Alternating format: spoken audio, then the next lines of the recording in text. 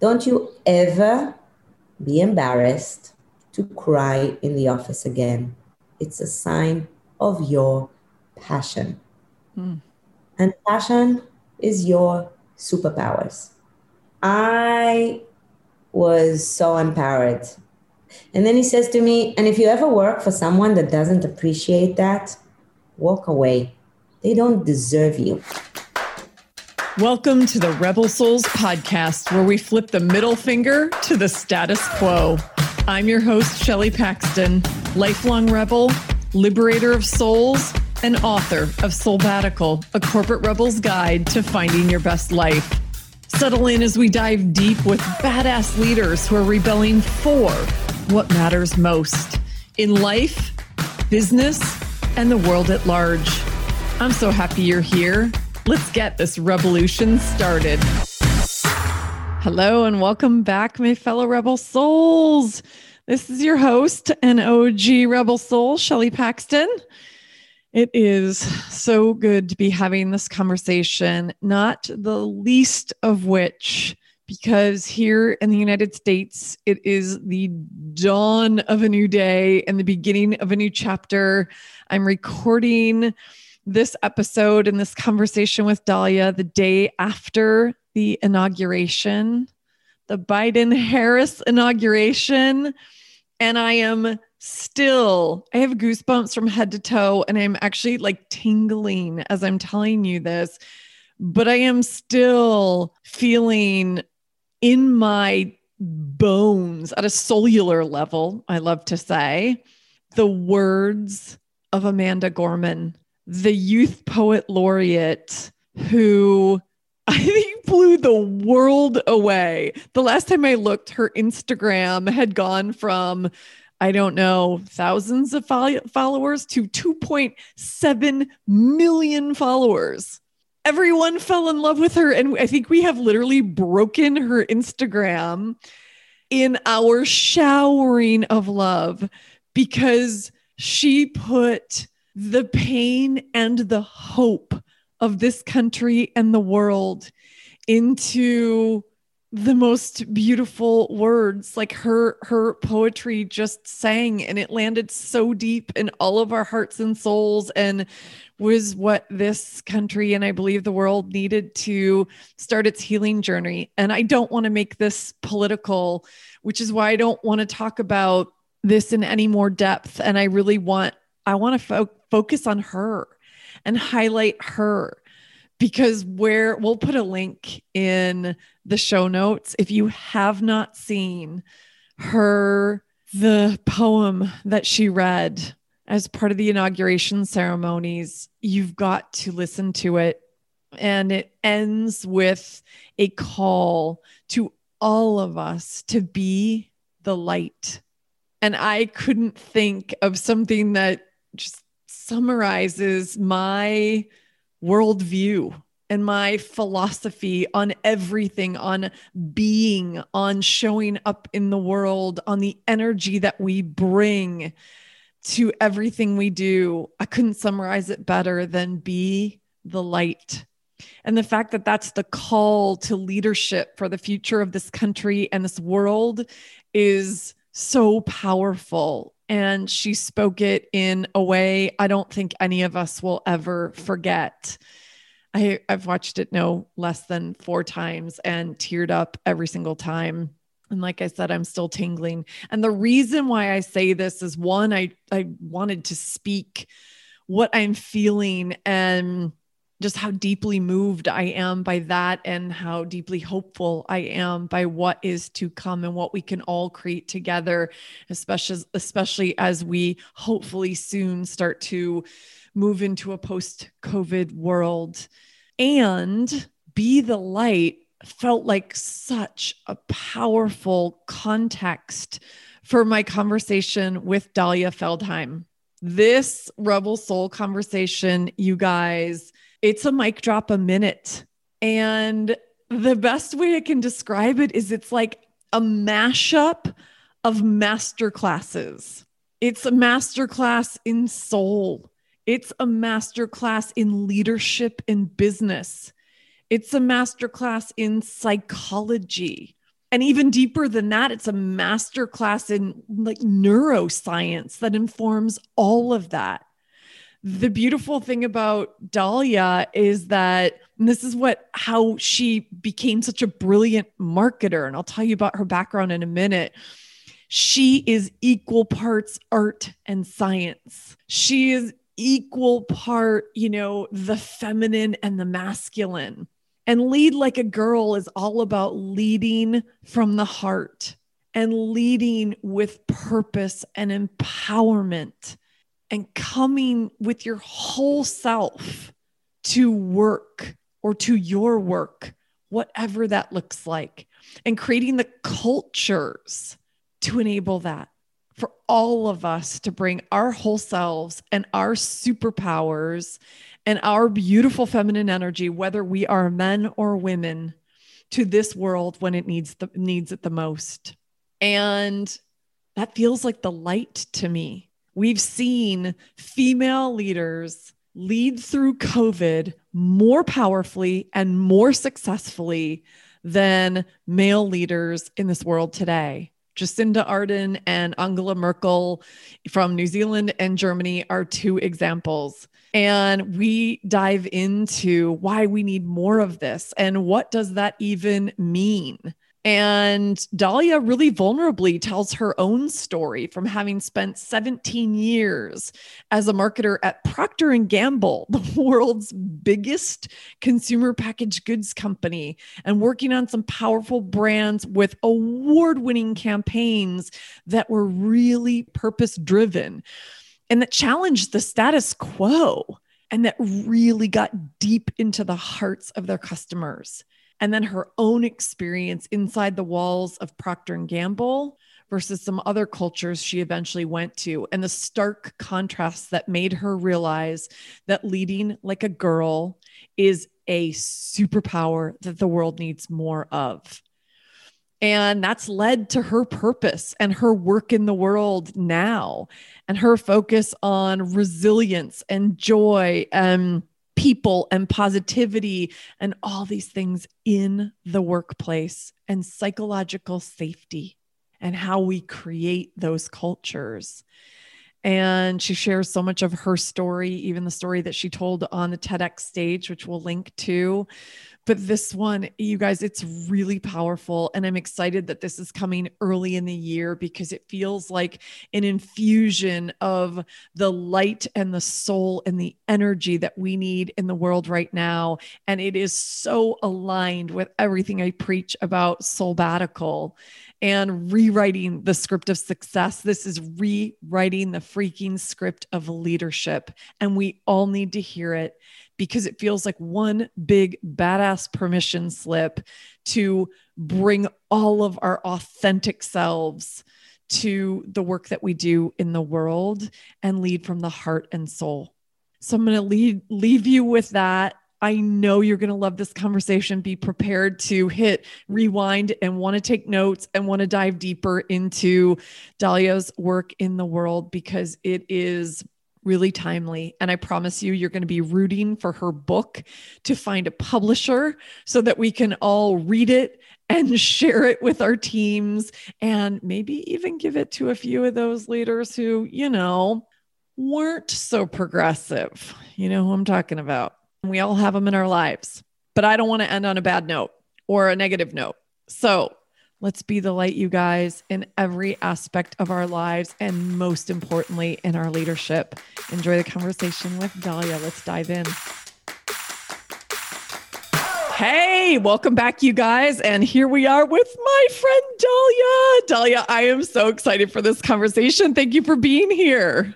Thank you so much for having me. It's a huge pleasure being with a soul sister like you, Shelley. 100% soul sister. You and I were introduced through like mutual friends and colleagues last year. And it was one of those like instant connections. And we've stayed in touch ever since. And I'm incredibly grateful. And I've been waiting for this moment when you and I get to have one of our soul sister conversations in this forum where all of our fellow rebel souls get to listen and eavesdrop in on all of your pearls of wisdom. So let's start with, my favorite question. What are you rebelling for?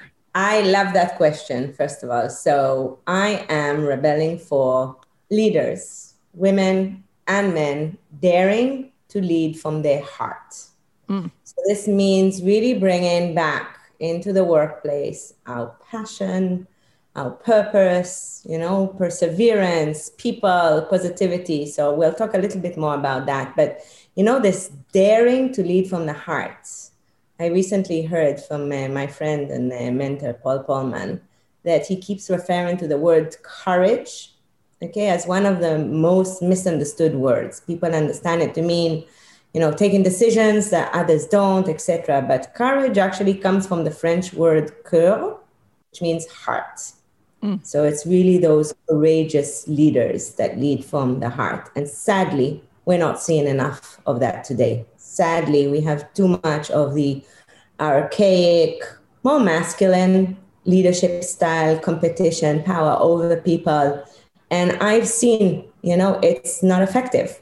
So I am rebelling for bringing back our hearts into the workplace. Oh my God, so beautifully stated. And you know how passionate I am about this. I mean, when I talk about Soulbatical, it's all about living and leading with more authenticity, more courage, and more purpose. So you hit on two of those three pillars, right? And actually the third one fits right in too, but that's exactly it. And it's one of the reasons I've studied Brene Brown's Dare to Lead work and became a certified facilitator in her work, because the dare to lead, like daring leadership model, like there's just not enough of it. She says daring leadership versus armored leadership, and armored leadership is kind of that archaic model you talk about, right? It's power over, and there isn't vulnerability, and it isn't leading from the heart, right? It's more outside versus inside. So I love, and I'm so curious, I want to dig into your experience, because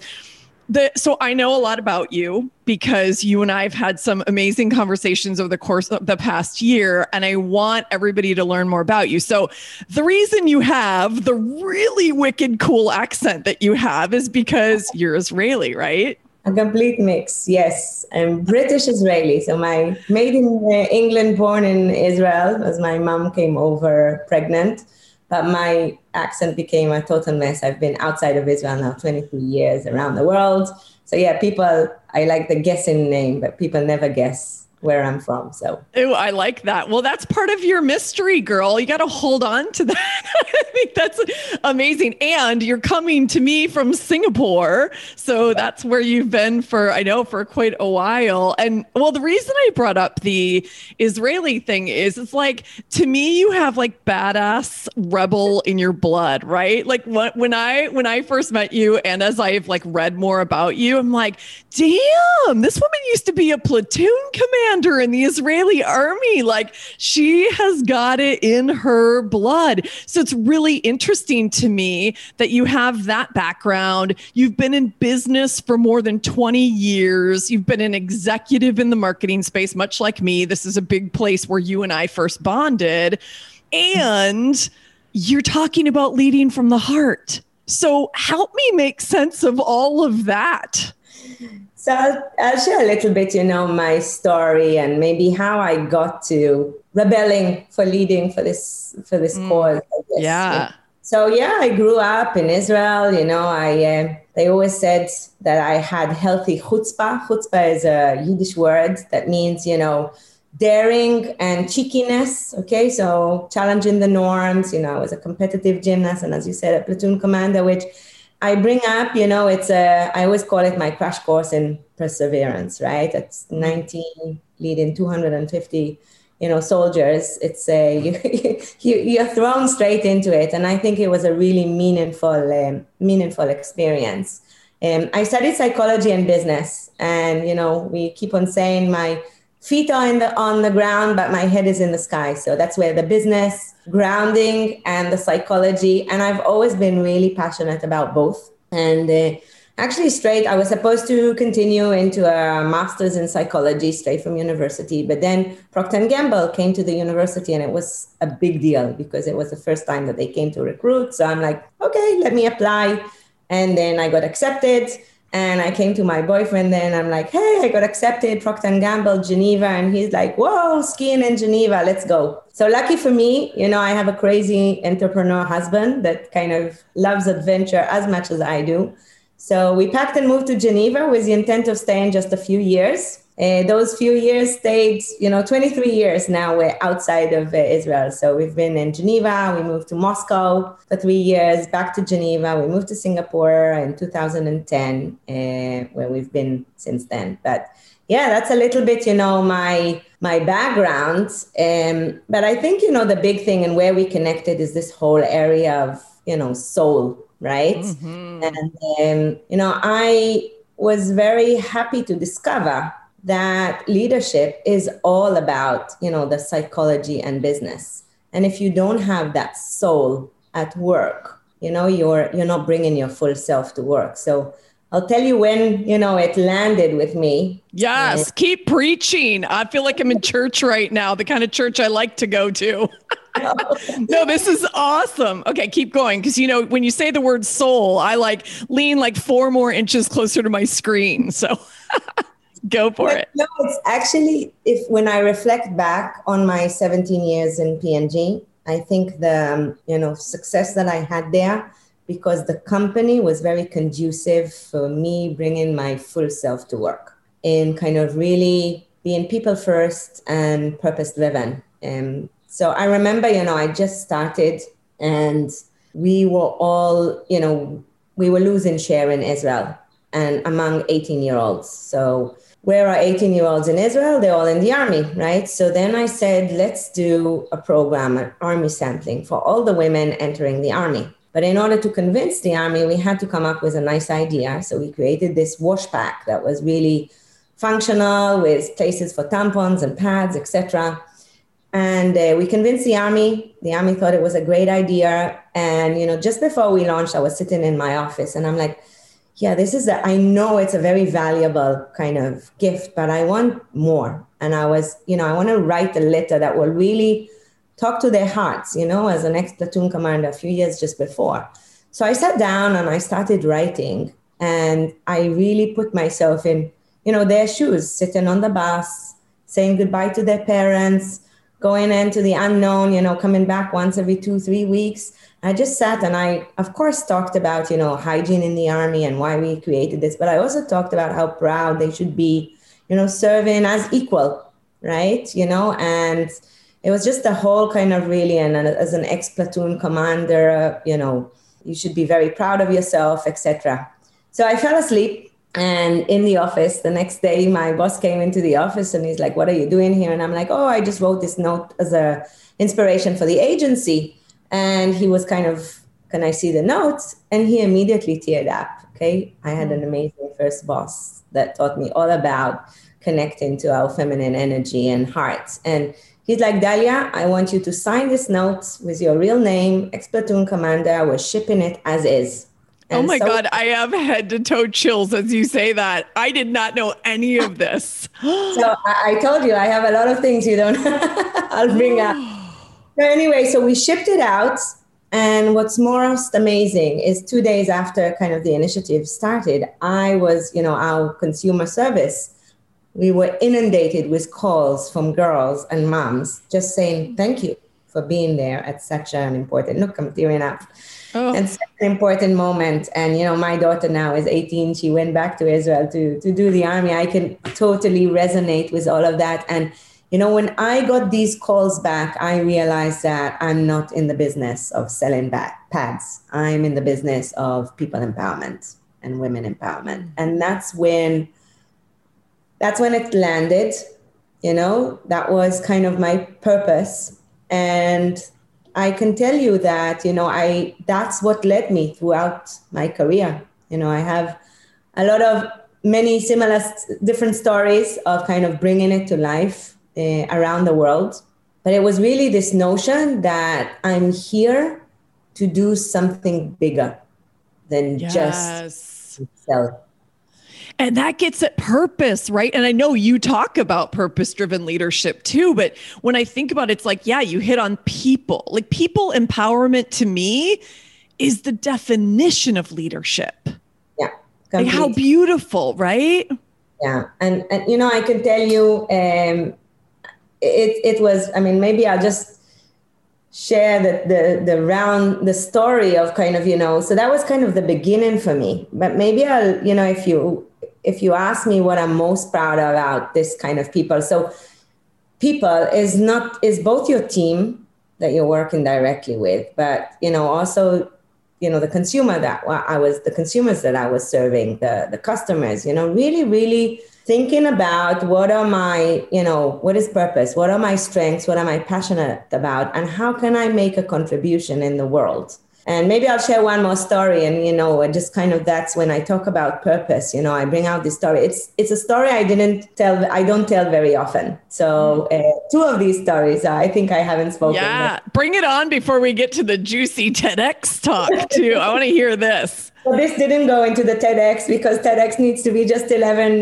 to 12 minutes. But so this one is, you know, so I grew up with P&G with this passion of, you know, both in the people development, you know, I ended up with my boss creating a course on people development. And it was not only my own people, it was people outside the organization. We had, you know, I established a women's network in Moscow and later in Singapore. So it was very clear, you know, as a leader that my key role is developing others. Okay. Simon Sinek says it's nicely, you know, a leader, you're not leading the business, you're leading the people that lead the business. We can talk more about that. But it would also enable me to connect with the people also in the day-to-day work, be it customers, consumers. So I'll tell you just one more story and then we can get into other the TEDx. But so in 2010, I moved to Singapore. It was also one of these, you know, crazy entrepreneur, you know, it was the place to be, fast growing, etc. My key market was India. And I can tell you, I fell in love with women in India. You know, you're speaking to my soul. It's the same reason I have my nose pierced. It's because I was so inspired by all the time I spent in India. I think, you know, in general, women in developing market, but, you know, I just landed there. It was 2011. I was on the outskirts of Mumbai. I still remember I landed at 7 p.m. And as I was driving to the hotel, I suddenly caught a glimpse of this girl reading a book, but she didn't have electricity. So she was reading to the light of the passing cars. Okay, that's commitment for you. So anyway, the next morning, we are doing consumer in-homes, as you know, in marketing, how important we go into, understand how they're living and how our products can better help their lives. So anyway, we go into this house. It was a middle-class house. And we walk in and we see this girl that we came to speak with sitting on the floor. Her mom comes in and she's serving us drinks. And then she's serving her on the floor in metal plates. We were kind of a little puzzled. Literally, she was kind of sitting, I still remember vividly, she was sitting against a blue wall. And where she was sitting was kind of, worn out, as if she sits there often. Anyway, aunts and uncles come in and they're greeting her mom, and then they're greeting her on the floor. And for a moment, I caught this glimpse in her eye, this, as her uncle greeted her, this embarrassment, this sadness. I couldn't exactly put my, finger on it. So anyway, we leave the house and I told the agency, well, what was that all about? And she said, well, she was on her period. And I say, well, so what? She said, well, we in India have all these myths about period, that you're impure. So you're not allowed to go into the kitchen. You're not allowed to sit with us. And in many houses, you're not allowed even to sleep. So the girl literally sits and sleeps on the floor. And I was like completely taken aback. Think about the embarrassment that teenagers already have for being in the period. And then, this uncle, I could understand the sad look. The uncle comes in and suddenly everyone knows that she's on her period and she's kind of shown, as impure, as dirty. I couldn't sleep the whole night. I can tell you, that everything I could think about was that sad look on the girl. course. And so then I told the agency, I'm like, we need to do something about it. And she said, listen, but it's culture, it's myth. And she said, but yeah, I too, the reason for it originally was positive, to allow women to rest for that week. But today it evolved into something that's kind of, denigrating. And so I said, listen, I'm a foreigner, but we need to do something about this. So why don't you take it, and let's see what we can do. And a year later, we decided to come at it from more of a humor point of view. And when she was explaining to me the myth, she told me, Dalia, yeah, it's crazy. We even believe a woman on her period is not allowed to touch pickles because she will make them go sour, rot. And, it's a very established myth. So our campaign ended up being, I dared, I touched the pickle. And it's all about a granddaughter talking to her grandma about, I dared, I wore white, I went out, I went to school, I touched the pickle. And I can tell you, I'm proud of a lot of things in my career, but that went crazy. The most viral ad in 2014, there were TED Talks about it, Bollywood actress. It really started, women empowerment before Me Too. And I'm bringing that as an example of how at work, I today work with clients on finding your purpose. And it doesn't always mean leaving and kind of living in the Himalayas, okay? And often it's about how you can bring more of you, of what you're passionate about, into helping the business. And there was always business results associated, but through connecting with our consumers with the heart. So that's just a little bit about, the background that, the 17 years in P&G that I call them my years of flow, when I realized how important, the term flow, Mikai Csikszentmihalyi. It's a name that's hard to pronounce, but the Czech positive psychologist that talks all about the importance of flow at work.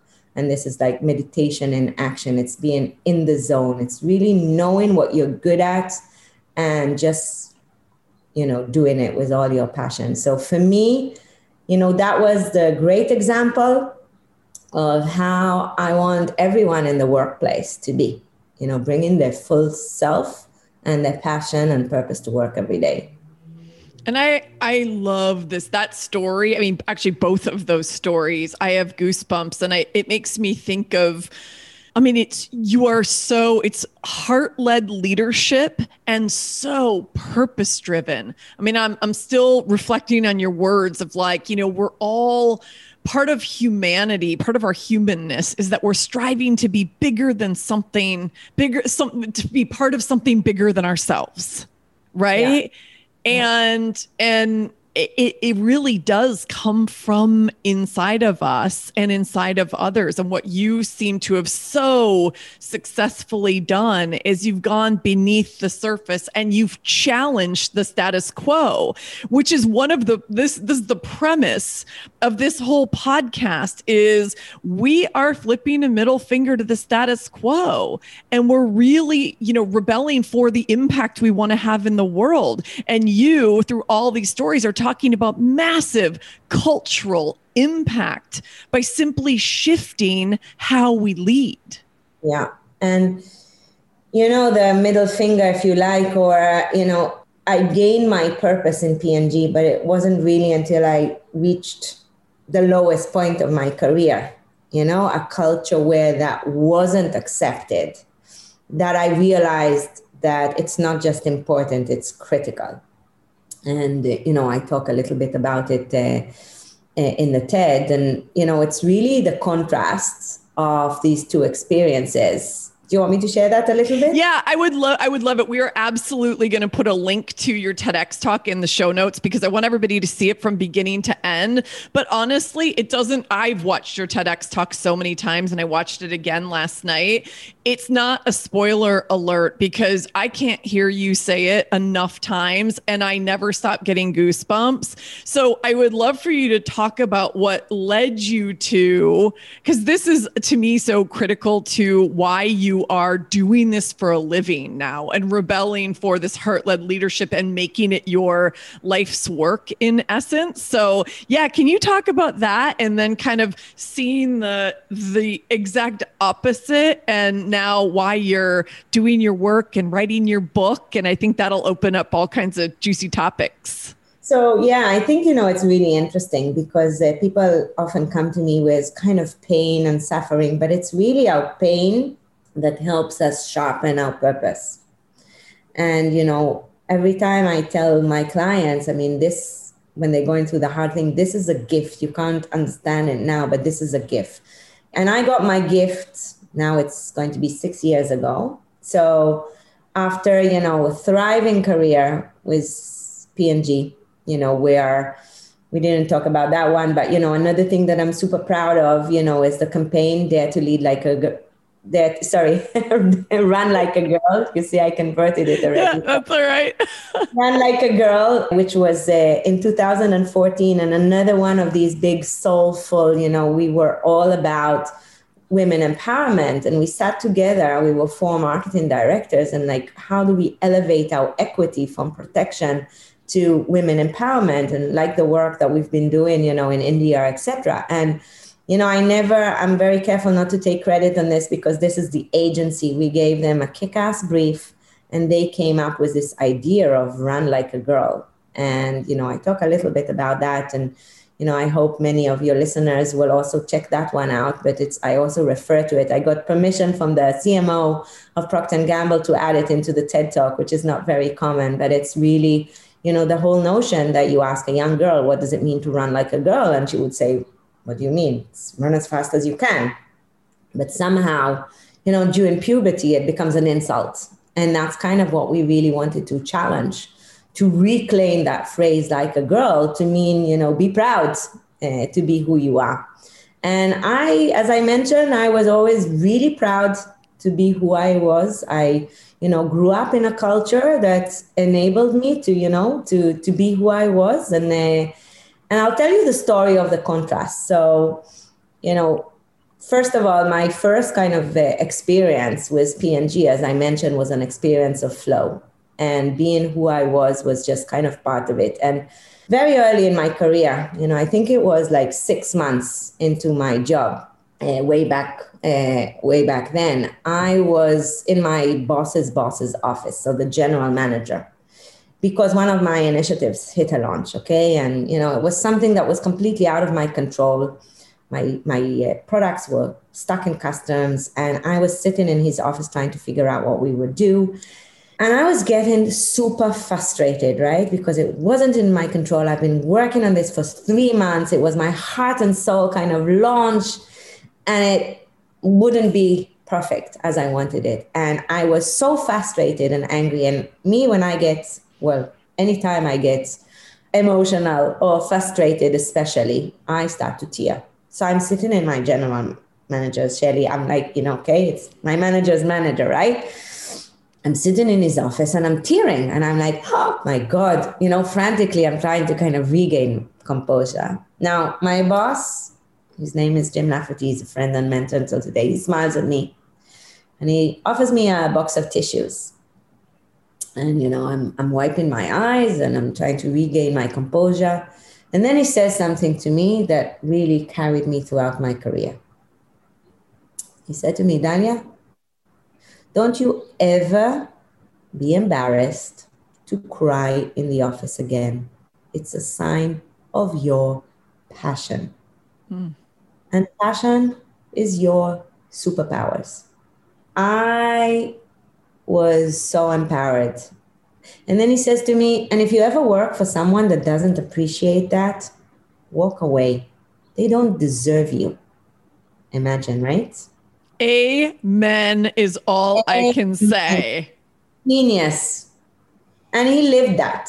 And to be honest, 17 years, I had many managers like Jim, that focused on my strengths, saw my passion as a strength, not as a weakness, as a sign of passion, who nourished me, who brought out the best in me. And I was, That was why I was in flow. That was why I was able to do all this amazing work that built the business, because I was my whole, complete, authentic self.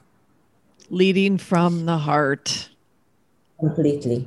Yeah. But I'll tell you the contrast, because I think that really put it, this mirror in front of me that, Jim was so right, and this is a cause worth fighting for. So 17 years later, and I won't go too much into this, but I left P&G to become Chief Marketing Officer of Asia for another company. Great company, okay? And that's kind of another learning, that you can have a great culture, but it's really your direct manager that makes the biggest impact. So took on the role. It seemed like a dream job. I was head of all marketing in Asia, 150 people. Beautiful. 2 months into the role, I got a new boss, and him and I could not be more different. Okay. I always say it's like, fire and water. So I was all about, passion and people and positivity. And he was all about numbers and scorecards and ROI. And sometimes we jokingly said that it was ROI or you die.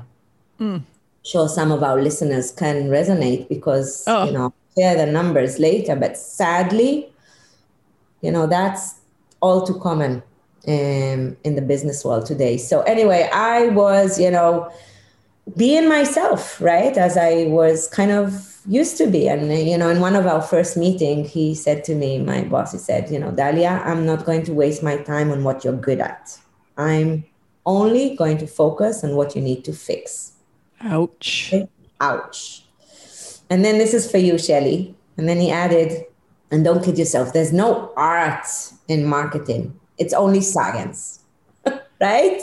Ooh, that is a match made in hell. I think isn't that what you said in the TED Talk? I was like, yes, indeed. I've been in those relationships. It's fucking painful. It's painful because it's so different. Now, how do you stay authentic in this relationship? Right? How do you stay? What do you do? How much do you keep? How much do you evolve?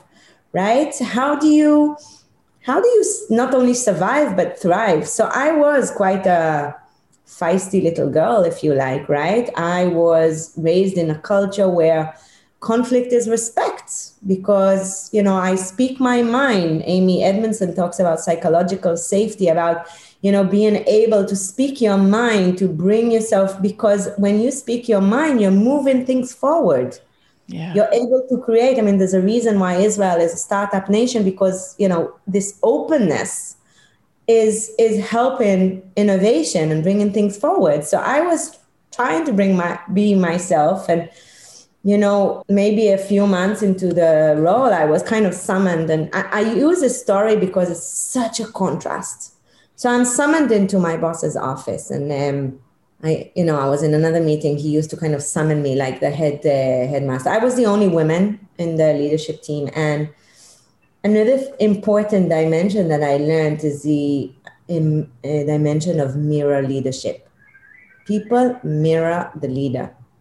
When the leader is in a good mood, behaves well, his people will mirror him. And sadly, the same happens to the opposite. And that's kind of it.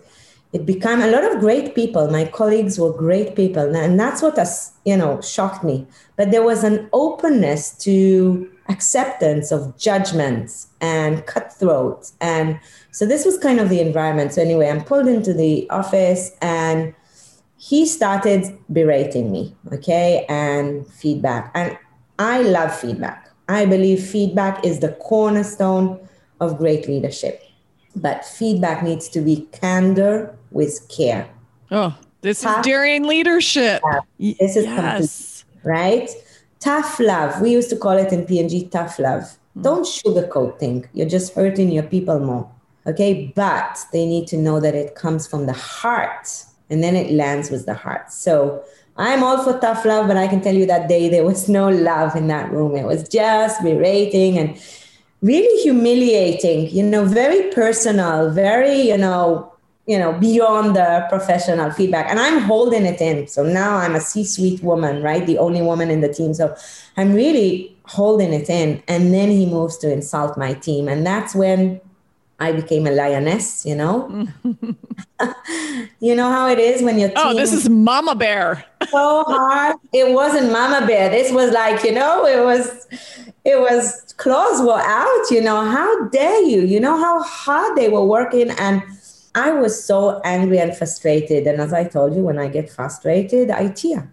Now I'm sitting in his office and a tear comes into my eyes and he smiles at me and he offers me this box of tissues. And I had this warm, fuzzy feeling, remembering Jim, right? And then I noticed something almost kind of weird in his smile. He turns around the tissue box.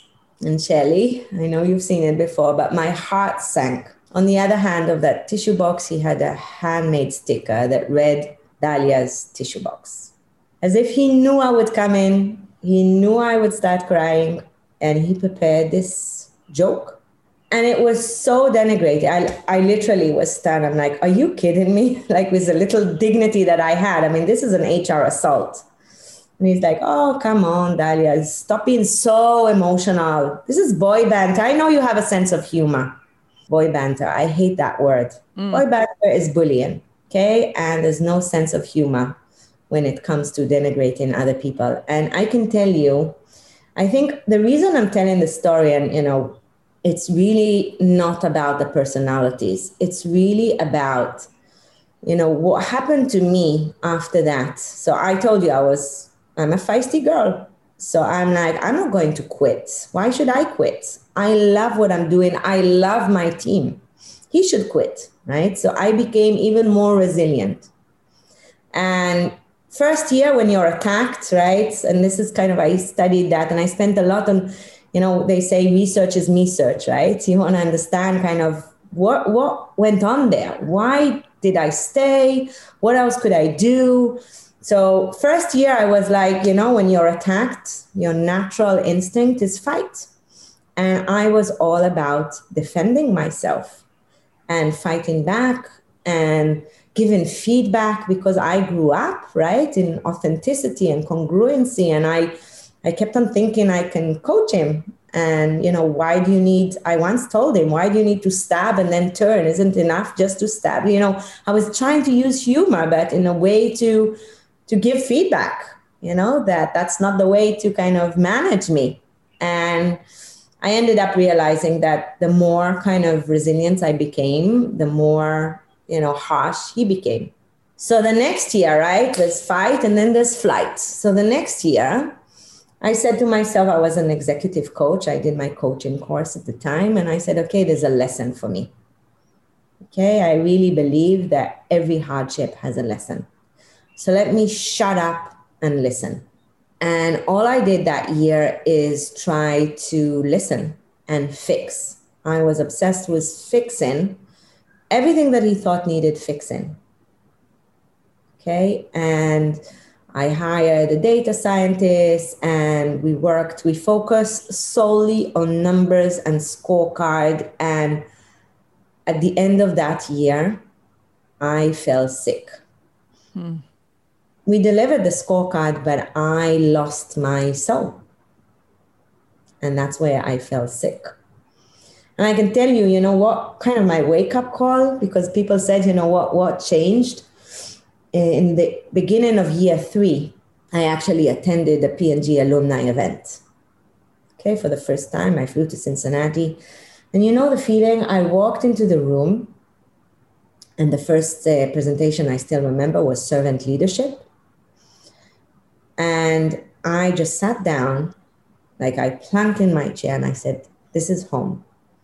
This is how it needs to be. It's not that I'm crazy, right? This is how it needs to be. And then that kind of shook me and I realized that, I'm in a toxic environment and, I need to get out.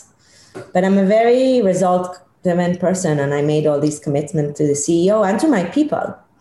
So I made the decision that I'm going to give myself another year, but I am going to drop the fear because for the first time ever, there was fear. Every email I sent, I spent an hour going over it to make sure, because I knew I would be grilled like crazy. That's insane. Think about productivity. Well, it is. And this is where we're driven to when you said it. Like, psychological safety is key. Google did that study, their Project Aristotle study, that said that is the number one trait of high performing teams. So when you don't feel safe, you're not performing your best. You're not bringing your best self to work. Your brain is hijacked, okay? Because our amygdala, our emotional center, and our frontal cortex, where our rational thinking, I always say they operate like a seesaw. When one is aroused, the other one is depressed. And literally I wouldn't say dumb. I know I'm smart. I know my numbers. But when you're in situations of fear, I remember a situation where I mixed up exchange rates. Okay, and numbers. Okay, I was talking in dollars instead of. Anyway, it was just, your brain is just not functioning. And I later on researched it, and that's the first thing that happens to us. So we're not productive. People think that fear, maybe that archaic command and control style of management was right, when we were industrial line, when it was all about simple tasks. But when we need to create, we need to bring art, we need to manage people, this is it's ineffective. So I said to myself, okay, I'm going to leave, but not before I drop my fear and I bring my heart and my art back into the workplace. Now, he wanted science, and I was determined to prove that marketing is science and art.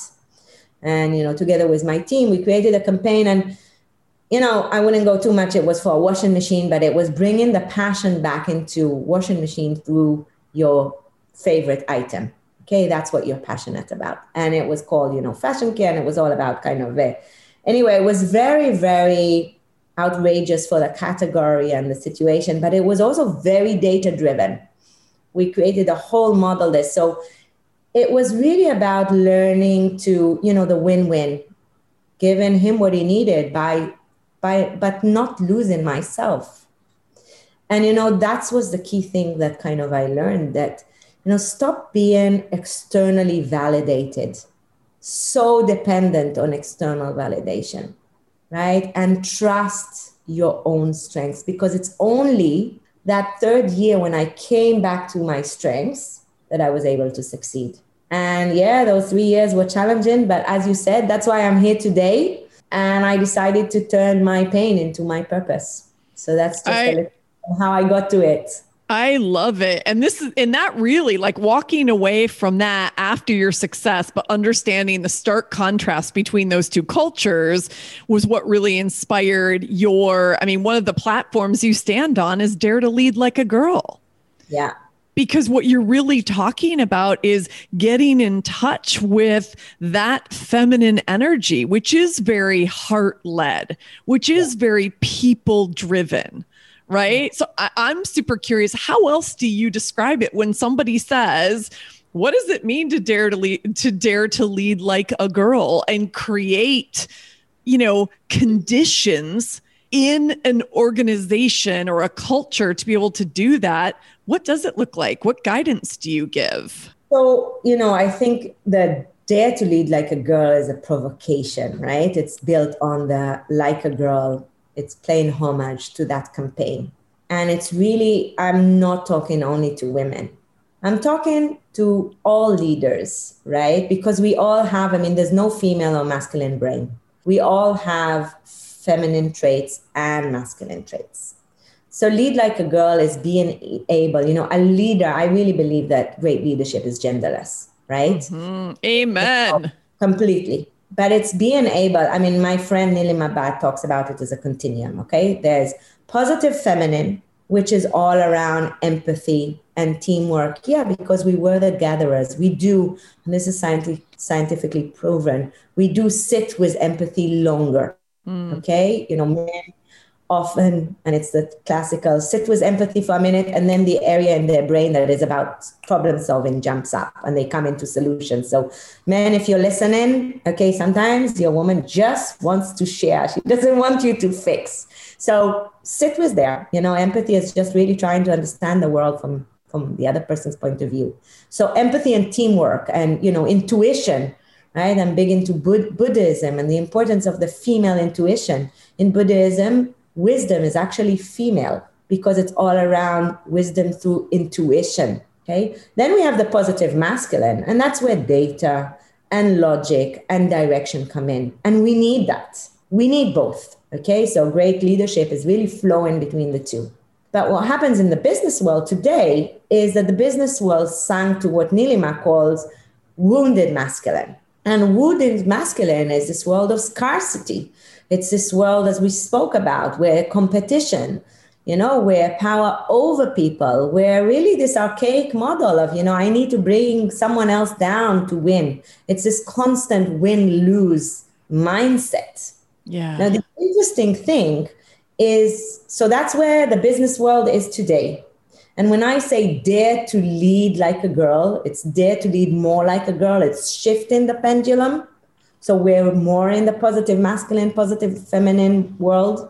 But the interesting thing, it's also for women, that there is also the wounded feminine. The wounded feminine is when we're attacked by a wounded masculine, we drop into that, weaker state of dependability, defending, over-reliance. And it's interesting because when I reflect back, for 17 years, I was in this positive, I'm a kick-ass, I'm a result-driven, fast decision maker, daring, logic, right? The positive masculine. But I really believe that it's through with people, that it's with teams that you get the best results. But in this 3 years when I was attacked by a wounded masculine, I dropped into my wounded feminine as well. I allowed my strength to be questioned.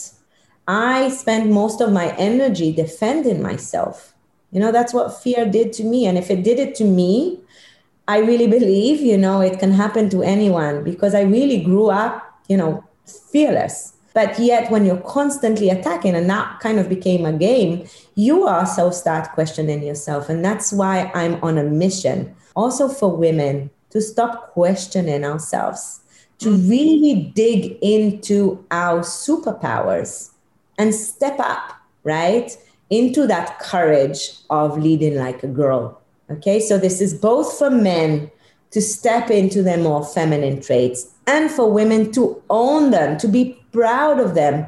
It's a strength, and we're seeing it, in the world today, right, with COVID, and, 7 out of the 9 more effective countries were, led by women. And you mentioned, the recent Harvard Business Review that talks about... Yes. Okay, I've got to highlight this because as I was telling you before we started recording, this was one of those, I have goosebumps again. This was from everything that you're saying and the synchronicity of what happened. So just to put a finer point, I mean, the most dangerous thing that can happen is that we doubt our own superpowers. And that's exactly what you just described. So I just want to shine a light on that again to say, yes, to everyone who's listening, our fellow rebel souls, like this is our strength. This is what we're rebelling for. Like rebel for your superpowers and bring them into whatever work you're doing in the world. Dalia, your stories all just so beautifully support that. And talking about the power of tapping into our feminine energy as leaders, whether masculine or feminine, this Harvard Business Review research was so interesting. So it dropped into my inbox last night from my business partner, Lori, who had no idea that I was having this conversation with you today. And it's entitled, Women Are Better Leaders During a Crisis. Done, literally just conducted in December of 2020. So not, about probably a month ago, right? And the headline is exactly what you described. And it makes me giddy. Like I can't stop smiling. For those of you who aren't watching the video, like both of us are beaming right now because there is so much science behind this. And now there's really current research behind that's coming out of workplaces and out of countries in terms of female leaders handling the COVID crisis. And so this particular study was based on 360 reviews where women were rated by those who work with them as more effective and having higher engagement amongst their teams. Yeah. And I'll tell you the history of that research because I actually ended up quoting it, an earlier version of it in my TED. So my TED came out before COVID, December, okay? Yep. It was recorded, in December of 2019. It came out in June. And in that kind of TED, I quote a previous but similar Harvard Business Review that, in 2012, they wanted to understand why there are not enough women in leadership roles. So they did this, are women as good as men in leadership? Okay. And the answer was yes. In 2019, June of 2019, they did this research again. And they found that women actually scored better than men in 17 out of 19 leadership traits. Now, those were things like integrity, things like intuition, things like resilience, things like teamwork, okay, which we would say are more the feminine. But it was also things like risk-taking, things like, results, innovation. And that's kind of the piece that, and Paul Polman, bless him, the ex-CEO of Unilever, talks about. Instead of trying to change women to fit the business world, why aren't we learning from women, right? Because there is so much proof that this working with your heart is better for business. And then this recent Harvard Business Review that you talk about brings in the current events that, when we look at countries dealing with COVID, again, my idol of the day is really Jacinda Ardern from New Zealand. Yes. And how she really, wow. What a leader, okay, with her 1-year-old baby, right? Making fast decisions. She captured my heart still in the bombing in Christchurch, where she shed a tear with empathy. And the same day, she took a very tough decision on, limiting gun use, etc. So she has this empathy and, decisiveness moving forward, etc. And I put a quote of hers, that I love. Why can't empathy, compassion, and strength, work together? Why are leaders seeing empathy as a weakness?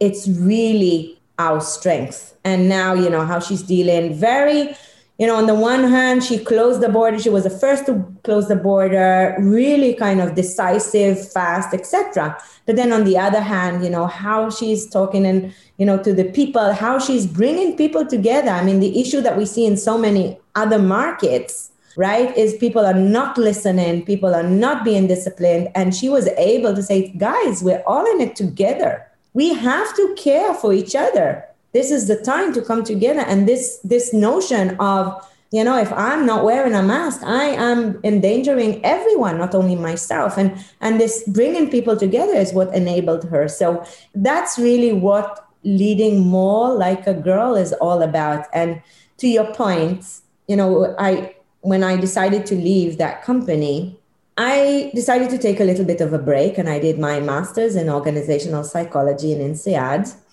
And there I kind of realized that what happened to me is, sadly, way, way too common. Yeah. Another kind of data that I quote that for me is so telling is the fact that, 87% of employees today are sparkless, are not engaged in the workplace. They feel that companies do not embrace them as whole human beings. Only 13% are engaged at work. Only 30% have this passion at work. This is insane. It makes my heart so heavy. And how do companies and the leaders within those companies expect to get creativity and innovation and purpose-driven work like what you've described in your career with people who aren't feeling it? No, exactly. You can't. You can't. And, that's the thing that sometimes people say, oh, heart, it's fuzzy, it's soft, emotional intelligence is soft. It goes straight to the bottom line. Another number that I like to quote, and there's a lot of research on that, on the cost of this, right? So only 13% engagement. Even worse, 20% are actually so engaged they're hostile at work. And the cost of that is $7 trillion in stress-related disease. So just think about it. Absenteeism, stress, just being there and not really being there. So all those managers that come and say this is soft, sorry guys, you're missing the point big term. This is as hard as it gets. $7 trillion in stress-related disease. Now, the interesting point, so that's where I did my thesis on psychological safety and psychological danger in the workplace and on what you can do. Can you coach yourself out of a toxic environment? Because as I said, research is research. I really wanted to understand, was there anything I could do differently? And I did learn that happiness and resilience can be taught. And I'll talk about that a little bit in a bit. You are singing. Yes, let's dive into that, because you're singing the Soulbatical from the Soulbatical hymn book, right? That's like you are sisters. I know. This is like our passion, well, our pain and our passion and purpose that came from that pain are so intrinsically connected for exactly this reason, because we've seen that burnout and that disengagement and that kind of emptiness and gone, it doesn't have to be that way. Exactly. And I can tell you, I think the studies I already started to say, it doesn't have to be. And I told you, I think my aha that made me throw away, a lot of money and a thriving career to decide this is what I'm going to focus is when, so basically I did my thesis, my master's, and then I started in parallel also studying happiness. And I met a dear friend, Professor Tal Ben-Shahar. I can't I'm so grateful for all these people that came into my life. He has become my second career mentor, if you like. Professor Tal Ben-Shahar he hates when I say guru, so I'll call him happiness teacher. He, was he led the most popular course in Harvard for positive psychology. And today he has the Happiness Studies Academy. So we spoke in a conference. And I told a little bit my story, and he snuck in. We met the night before, and he snuck in to listen to my talk, which was amazing. And at the end, he told me, Dalia, you need to speak on TED. You need to write a book. So he kind of planted that idea in my head. And then, 2 months later, he's like, hey, why don't you join my Happiness Studies Academy? And it was like, I was in the middle of the INSEAD master, it was like a lot of work, but I said, this is universe kind of. So I joined that course. It was a special 18 months program for teachers, for coaches. And suddenly I realized that everything I knew about leadership, I knew all of this, as you do. But what I learned there is everything is grounded in research. Every single piece of my people leadership program that I developed 20 years ago, 15 years ago, was grounded in research. And suddenly it was like, wow, I had the left brain and the right brain. I had the knowledge and, the facts to prove it. And then as serendipity goes, just as I finished the course, I was approached here by Singapore Management University to teach happiness for young managers. And, Singapore is probably the epitome of this, achievement. It's a very achievement-oriented society. It's a great nation. This is home for the last 10 years. There's a lot of amazing, the turnaround that this country has delivered is insane.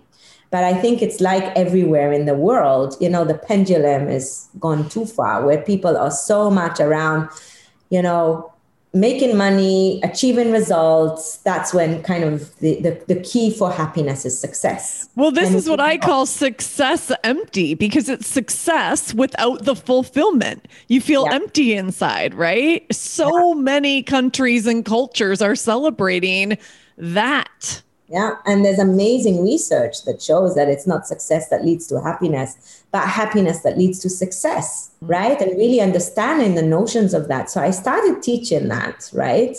And at the university, these are 19-year-old Singaporean students. And I did a very provocative, one of my favorites workshop is Find Your Why. And I take them through a whole journey of understanding their heritage, understanding their superpowers, and how can they use that superpower to really bring it, to change the world.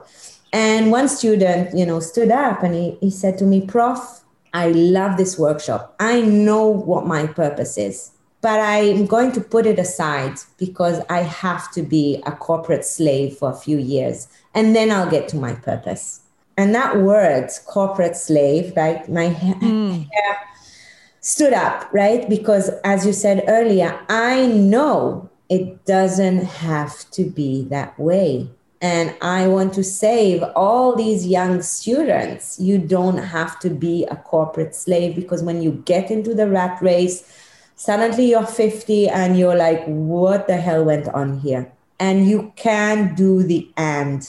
You can be successful and do what you love. Yes. And that really led me to what I'm doing today, which is basically taking everything that I've learned, my journey on these contrasts. So it started with understanding how myself, the same personality in one culture, I thrived. I delivered 200%. My ROI was 200%. Same person in another company that was all focused on ROI. Okay, I know they think I delivered. I know I gave 15% of my capabilities at best. And seeing that contrast and hearing that student made me decide to pivot my career and really focus on going back to the lion's den, going back to the corporate world, and working with leaders to bring back their heart to the workplace.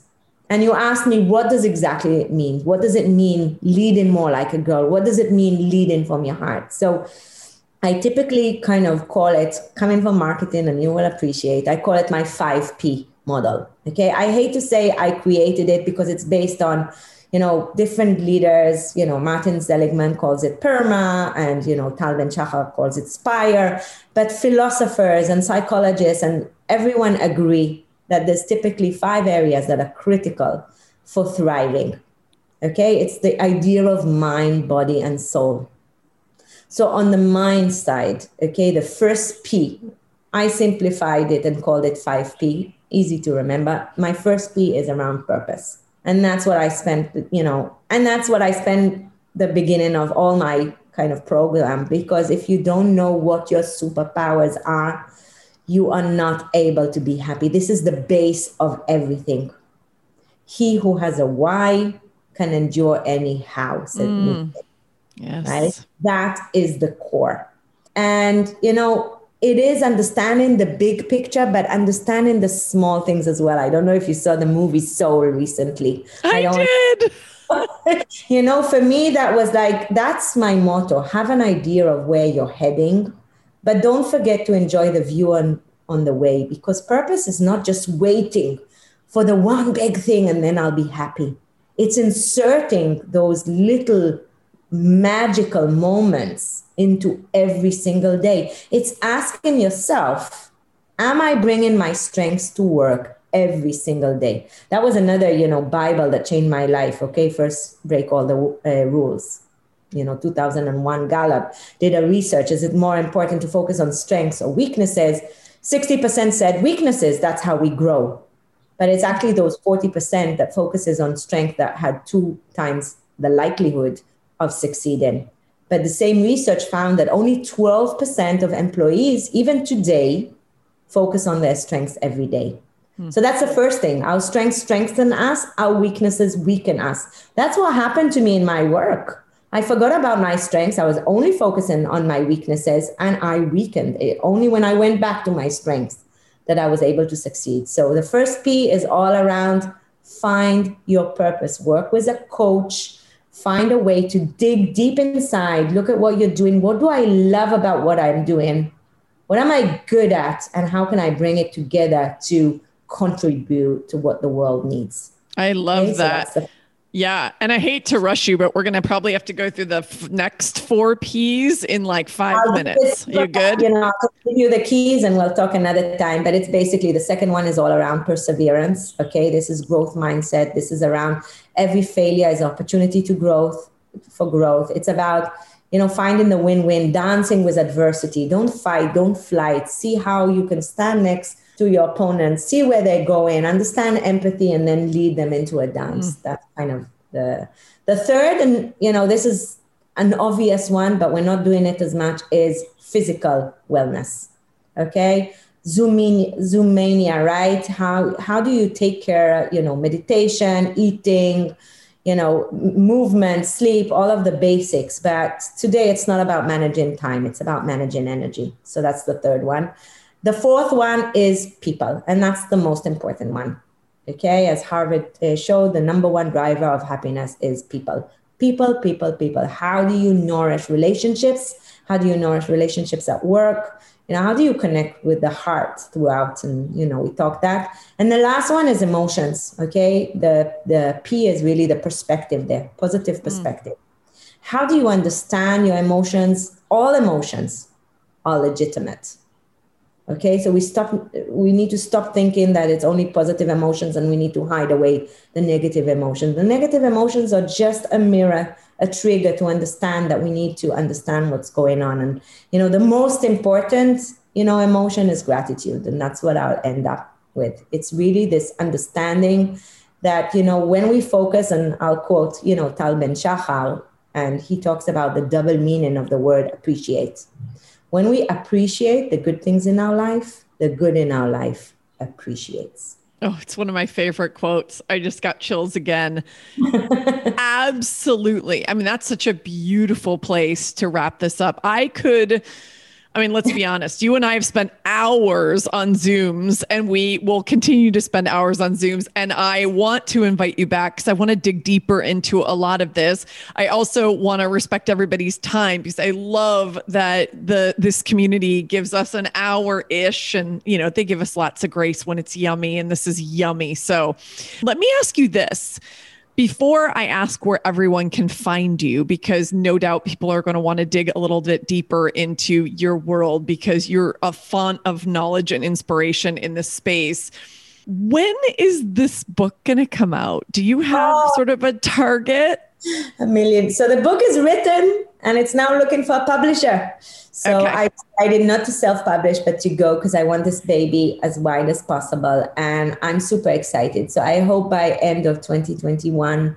And, the mission, again, it's linked to a bigger purpose that I want 1% of the proceeds to really go towards building Lead Like a Girl schools, helping. Yes. Oh my God. That's a brilliant vision. And that's, and it's bringing all together. It's really men, women connecting, daring, so we can together, it's time. The world needs it. God knows how much the world needs it.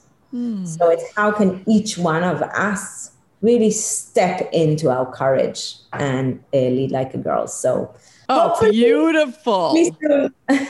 Well, I'm in your camp, and any way that I can support that mission and get that sucker published, I am all in. So let's keep talking about that. And so I don't forget, where can everyone find you? Because I'll include all kinds of the links that you talked about in your mentors and your TEDx talk and all the things. So, but where can people find you and follow you? Well, I think the best is LinkedIn or my website. You can have an early sign up for the book to be invited for the launch. There's also a few free webinars there. I think if this resonates, I would be so grateful if you would share, anyone who's looking, share the TED. I think that's our way to create a dent in the world, to lift others as we rise, and to continue, bring in this kind of heart so we can all be, more resilient and happy at work. So LinkedIn website, would love to connect with all of your listeners. Amen, fellow Rebel souls. So Dalia, thank you. I love talking to you. I learn something new every time. And I'm blown away by all of the science that you have to support this purpose as well. And I learn something new every time. So thank you. I'm blown away, and I don't want to end this, but I'm going to because I have to. Your passion to bring, because it's this when we're fighting for, we're belling for. I love that. That's, when you're in a struggle, that's when you really understand, your passion. So I'm really, really grateful for you and for being here today. Oh, I am so grateful for you. I'm so grateful for the work you're doing in the world. And thank you for inspiring all of us and reminding us of our freaking superpower and to really tap into our hearts. And yes, sister, thank you. Thanks you guys for listening, for hanging on. Some of these conversations I love so much, and they're so juicy, and I want you to get the benefit of them. So I let them go on for a little bit longer because, well, hell, it's my show and they can. And also, why would we want to cut off all of this goodness? You guys, there's lots of bad news in the world. So for me, I just love the idea that we can keep spreading inspiration. And I hope it got you guys all one step closer to your happiness, bringing more joy and resilience into your workplace, and really leading from the heart. So thank you for listening, and we'll talk to you next time. Dalia, thank you. Bye. Hey, Rebel. Thanks for listening. If you were inspired by what you heard, please subscribe, rate, and review so our fellow Rebel souls can find us. We have big work to do together. And if you want to dive deeper, head on over to my website at soulbatical.com and follow me at Soulbatical on Instagram. Until next time, stay bold, brave, and badass, and never stop asking, what am I rebelling for?